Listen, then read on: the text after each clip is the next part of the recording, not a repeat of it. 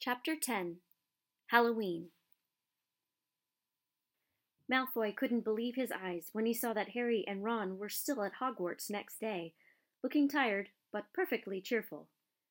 Indeed, by next morning Harry and Ron thought that meeting the three-headed dog had been an excellent adventure, and they were quite keen to have another one. In the meantime, Harry filled Ron in about the package that seemed to have been moved from Gringotts to Hogwarts, and they spent a lot of time wondering what could possibly need such heavy protection.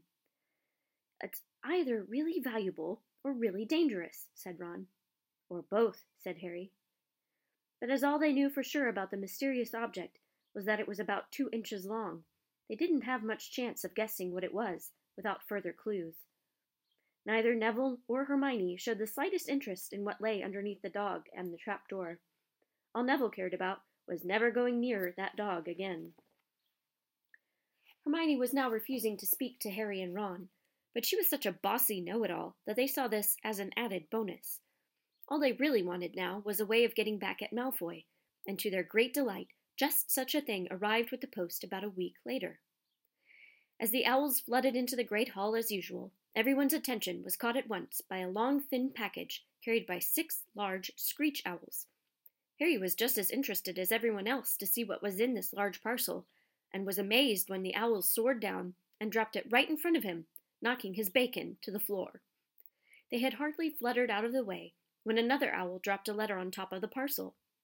Harry ripped open the letter first, which was lucky, because it said, "Do not open the parcel at the table. It contains your new Nimbus 2000, but I don't want everybody knowing you've got a broomstick, or they'll all want one. Oliver Wood will meet you tonight on the Quidditch pitch at 7 o'clock for your first training session. Professor M. McGonagall." Harry had difficulty hiding his glee as he handed the note to Ron to read. "A Nimbus 2000?" Ron moaned enviously. "I've never even touched one." They left the hall quite quickly, wanting to unwrap the broomstick in private before the first lesson, but halfway across the entrance hall they found the way upstairs barred by Crabbe and Goyle. Malfoy seized the package from Harry and felt it. "That's a broomstick," he said, throwing it back to Harry with a mixture of jealousy and spite on his face. "You'll be for it this time, Potter. First years aren't allowed them." Ron couldn't resist it. "It's not any old broomstick," he said. "It's a Nimbus 2000. What did you say you've got at home, Malfoy? A Comet 260? Ron grinned at Harry. "Comets look flashy, but they're not in the same league as the Nimbus." "What would you know about it, Weasley? You couldn't afford half the handle," Malfoy snapped back. "I suppose you and your brothers have to save up, twig by twig." Before Ron could answer, Professor Flitwick appeared at Malfoy's elbow.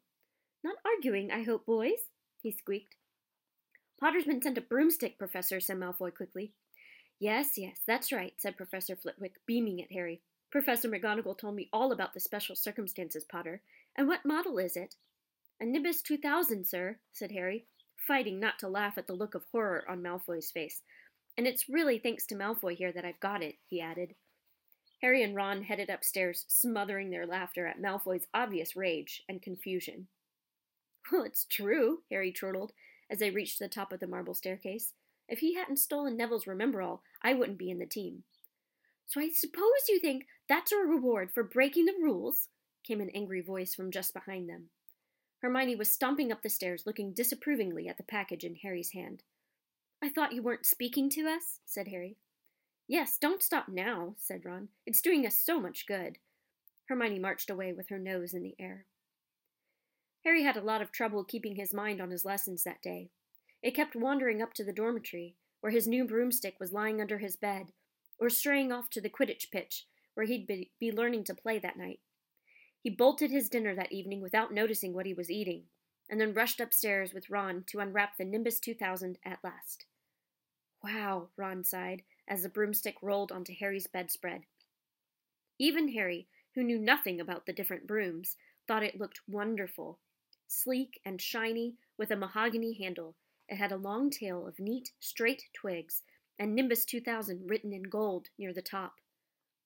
As 7 o'clock drew nearer, Harry left the castle and set off towards the Quidditch pitch in the dusk. He'd never been inside the stadium before. Hundreds of seats were raised in stands around the pitch so that the spectators were high enough to see what was going on.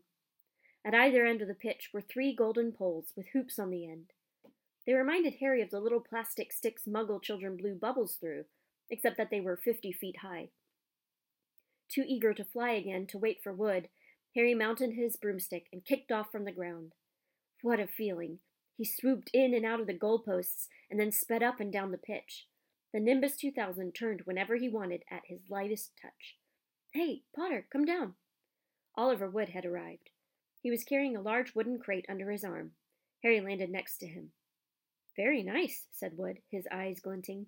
I see what McGonagall meant. You really are a natural. I'm just going to teach you the rules this evening. Then you'll be joining team practice 3 times a week. He opened the crate. Inside were 4 different-sized balls. Right, said Wood. Now, Quidditch is easy enough to understand, even if it's not too easy to play. There are 7 players on each side. 3 of them are called chasers. 3 chasers, Harry repeated, as Wood took out a bright red ball about the size of a football. This ball's called the quaffle, said Wood. The chasers throw the quaffle to each other and try and get it through one of the hoops to score a goal. 10 points every time the quaffle goes through one of the hoops. Follow me?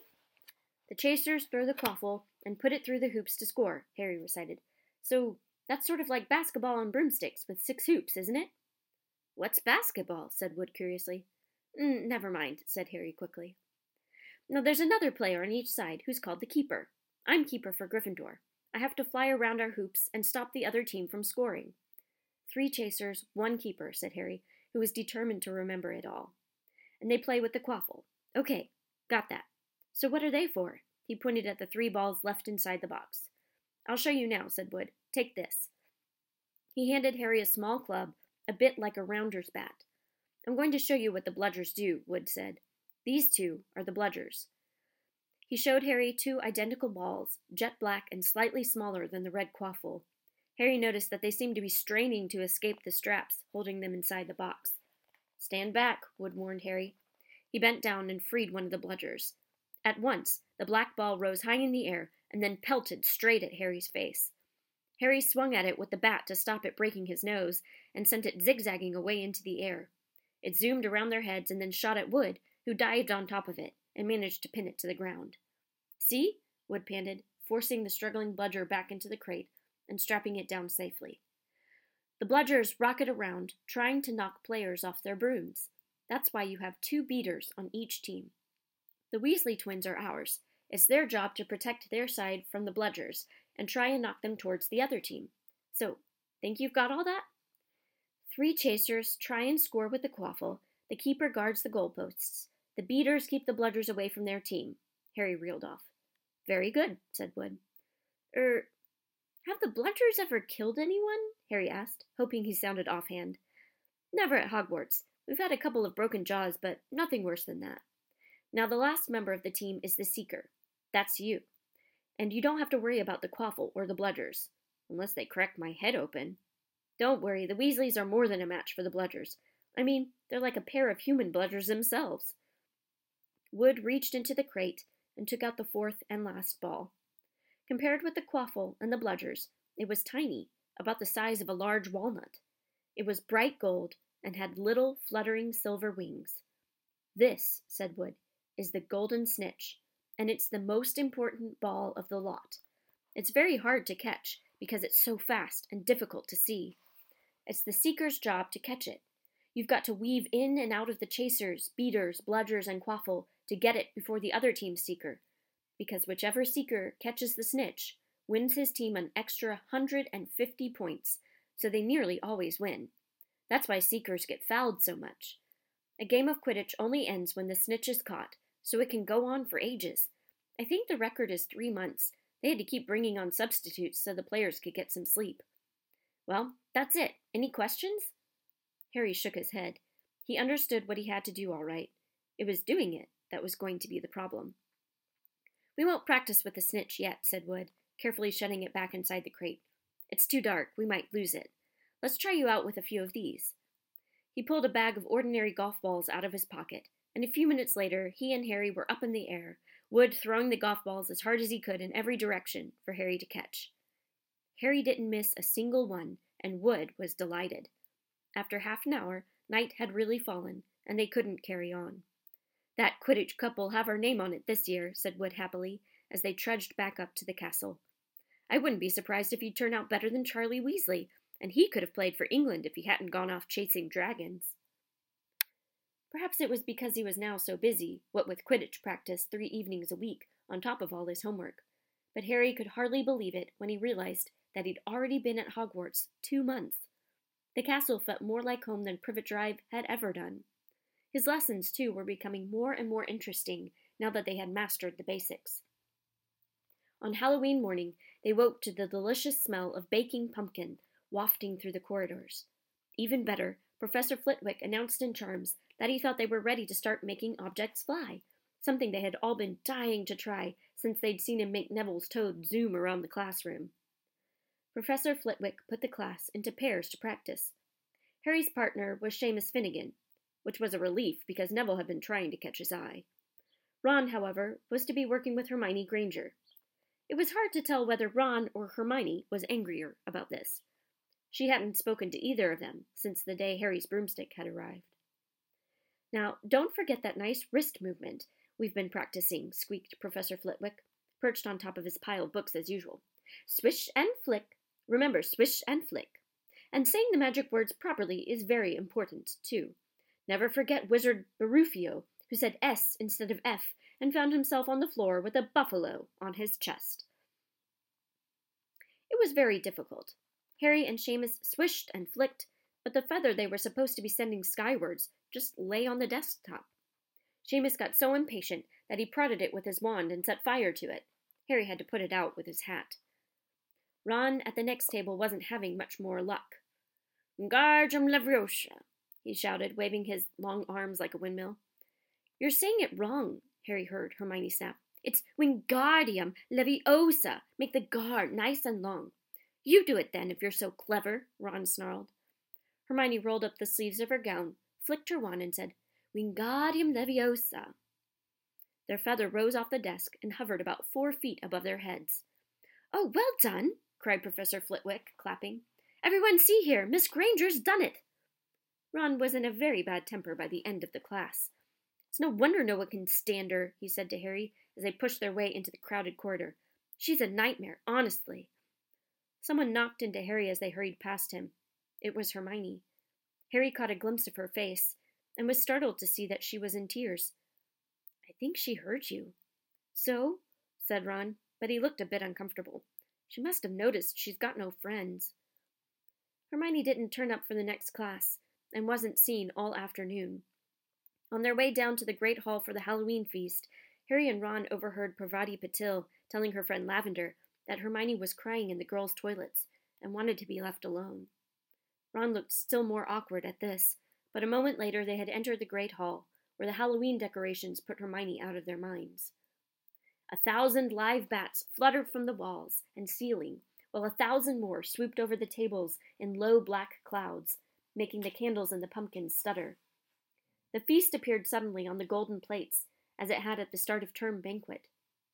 Harry was just helping himself to a jacket potato when Professor Quirrell came sprinting into the hall, his turban askew and terror on his face. Everyone stared as he reached Professor Dumbledore's chair, slumped against the table, and gasped, Troll! In the dungeons! Thought you ought to know! He then sank to the floor in a dead faint. There was uproar. It took several purple firecrackers exploding from the end of Professor Dumbledore's wand to bring silence. Prefects, he rumbled, lead your houses back to the dormitories immediately. Percy was in his element. Follow me. Stick together, first years. No need to fear the troll if you follow my orders. Stay close behind me now. Make way, first years coming through. Excuse me, I'm a prefect. How could a troll get in? Harry asked as they climbed the stairs. Don't ask me, they're supposed to be really stupid, said Ron. Maybe Peeves let it in for a Halloween joke. They passed different groups of people hurrying in different directions. As they jostled their way through a crowd of confused Hufflepuffs, Harry suddenly grabbed Ron's arm. I've just thought. Hermione. What about her? She doesn't know about the troll. Ron bit his lip. Oh, all right, he snapped, but Percy'd better not see us. Ducking down, they joined the Hufflepuffs, going the other way, slipped down a deserted side corridor, and hurried off towards the girls' toilets. They had just turned the corner when they heard quick footsteps behind them. Percy! hissed Ron, pulling Harry behind a large stone griffin. Peering around it, however, they saw not Percy, but Snape. He crossed the corridor and disappeared from view. "What's he doing?" Harry whispered. "Why isn't he down in the dungeons with the rest of the teachers?" "Search me." Quietly as possible, they crept along the next corridor after Snape's fading footsteps. "He's heading for the 3rd floor," Harry said, but Ron held up his hand. "Can you smell something?" Harry sniffed, and a foul stench reached his nostrils, a mixture of old socks and the kind of public toilet no one seems to clean. And then they heard it, a low grunting and the shuffling footfalls of gigantic feet. Ron pointed. At the end of a passage to the left, something huge was moving towards them. They shrank into the shadows and watched as it emerged into a patch of moonlight. It was a horrible sight. 12 feet tall, its skin was a dull granite gray, its great lumpy body like a boulder with its small bald head perched on top like a coconut. It had short legs, thick as tree trunks, with flat, horny feet. The smell coming from it was incredible. It was holding a huge wooden club, which dragged along the floor because its arms were so long. The troll stopped next to a doorway and peered inside. It waggled its long ears, making up its tiny mind, then slouched slowly into the room. "The key's in the lock," Harry muttered. "We could lock it in." "Good idea," said Ron nervously. They edged towards the open door, mouths dry, praying the troll wasn't about to come out of it. With one great leap, Harry managed to grab the key, slam the door, and lock it. Yes! Flushed with their victory, they started to run back up the passage, but as they reached the corner, they heard something that made their hearts stop. A high, petrified scream, and it was coming from the chamber they'd just locked up. "Oh no," said Ron, pale as the Bloody Baron. "It's the girls' toilets," Harry gasped. "Hermione," they said together. It was the last thing they wanted to do, but what choice did they have? Wheeling around, they sprinted back to the door and turned the key, fumbling in their panic. Harry pulled the door open. They ran inside. Hermione Granger was shrinking against the wall opposite, looking as if she was about to faint. The troll was advancing on her, knocking the sinks off the walls as it went. "Confuse it," Harry said desperately to Ron, and seizing a tap, he threw it as hard as he could against the wall. The troll stopped a few feet from Hermione. It lumbered around, blinking stupidly, to see what had made the noise. Its mean little eyes saw Harry. It hesitated, then made for him instead, lifting its club as it went. "Oi, pea-brain!" yelled Ron from the other side of the chamber, and he threw a metal pipe at it. The troll didn't even seem to notice the pipe hitting its shoulder, but it heard the yell and paused again, turning its ugly snout towards Ron instead, giving Harry time to run around it. "Come on, run, run!" Harry yelled at Hermione, trying to pull her towards the door, but she couldn't move. She was still flat against the wall, her mouth open with terror. The shouting and the echoes seemed to be driving the troll berserk.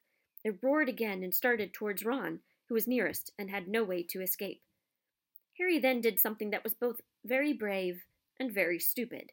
He took a great running jump and managed to fasten his arms around the troll's neck from behind. The troll couldn't feel Harry hanging there, but even a troll will notice if you stick a long bit of wood up its nose, and Harry's wand had still been in his hand when he jumped. It had gone straight up one of the troll's nostrils. Howling with pain, the troll twisted and flailed its club, with Harry clinging on for dear life. Any second, the troll was going to rip him off or catch him a terrible blow with the club. Hermione had sunk to the floor in fright. Ron pulled out his own wand. Not knowing what he was going to do, he heard himself cry the first spell that came into his head, "Wingardium Leviosa!" The club flew suddenly out of the troll's hand, rose high, high up into the air, turned slowly over, and dropped, with a sickening crack, onto its owner's head. The troll swayed on the spot, and then fell flat on its face, with a thud that made the whole room tremble. Harry got to his feet. He was shaking and out of breath. Ron was standing there with his wand still raised, staring at what he had done.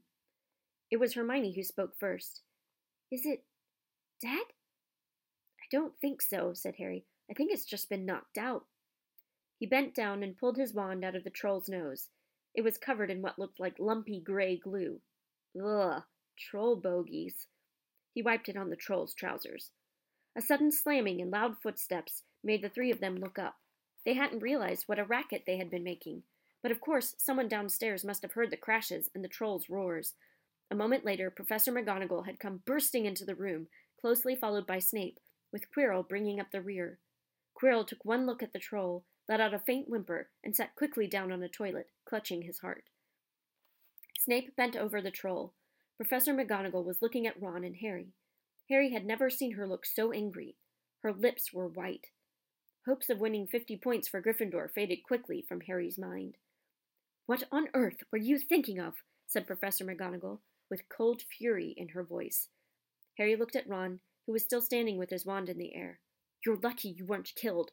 Why aren't you in your dormitory?" Snape gave Harry a swift, piercing look. Harry looked at the floor. He wished Ron would put his wand down. Then a small voice came out of the shadows. "Please, Professor McGonagall, they were looking for me." "Miss Granger!" Hermione had managed to get to her feet at last. "I went looking for the troll because I thought I could deal with it on my own. You know, because I've read all about them." Ron dropped his wand. Hermione Granger telling a downright lie to a teacher? "If they hadn't found me, I'd be dead now." Harry stuck his wand up its nose, and Ron knocked it out with its own club. "They didn't have time to come and fetch anyone. It was about to finish me off when they arrived." Harry and Ron tried to look as though this story wasn't new to them. "Well, in that case," said Professor McGonagall, staring at the three of them.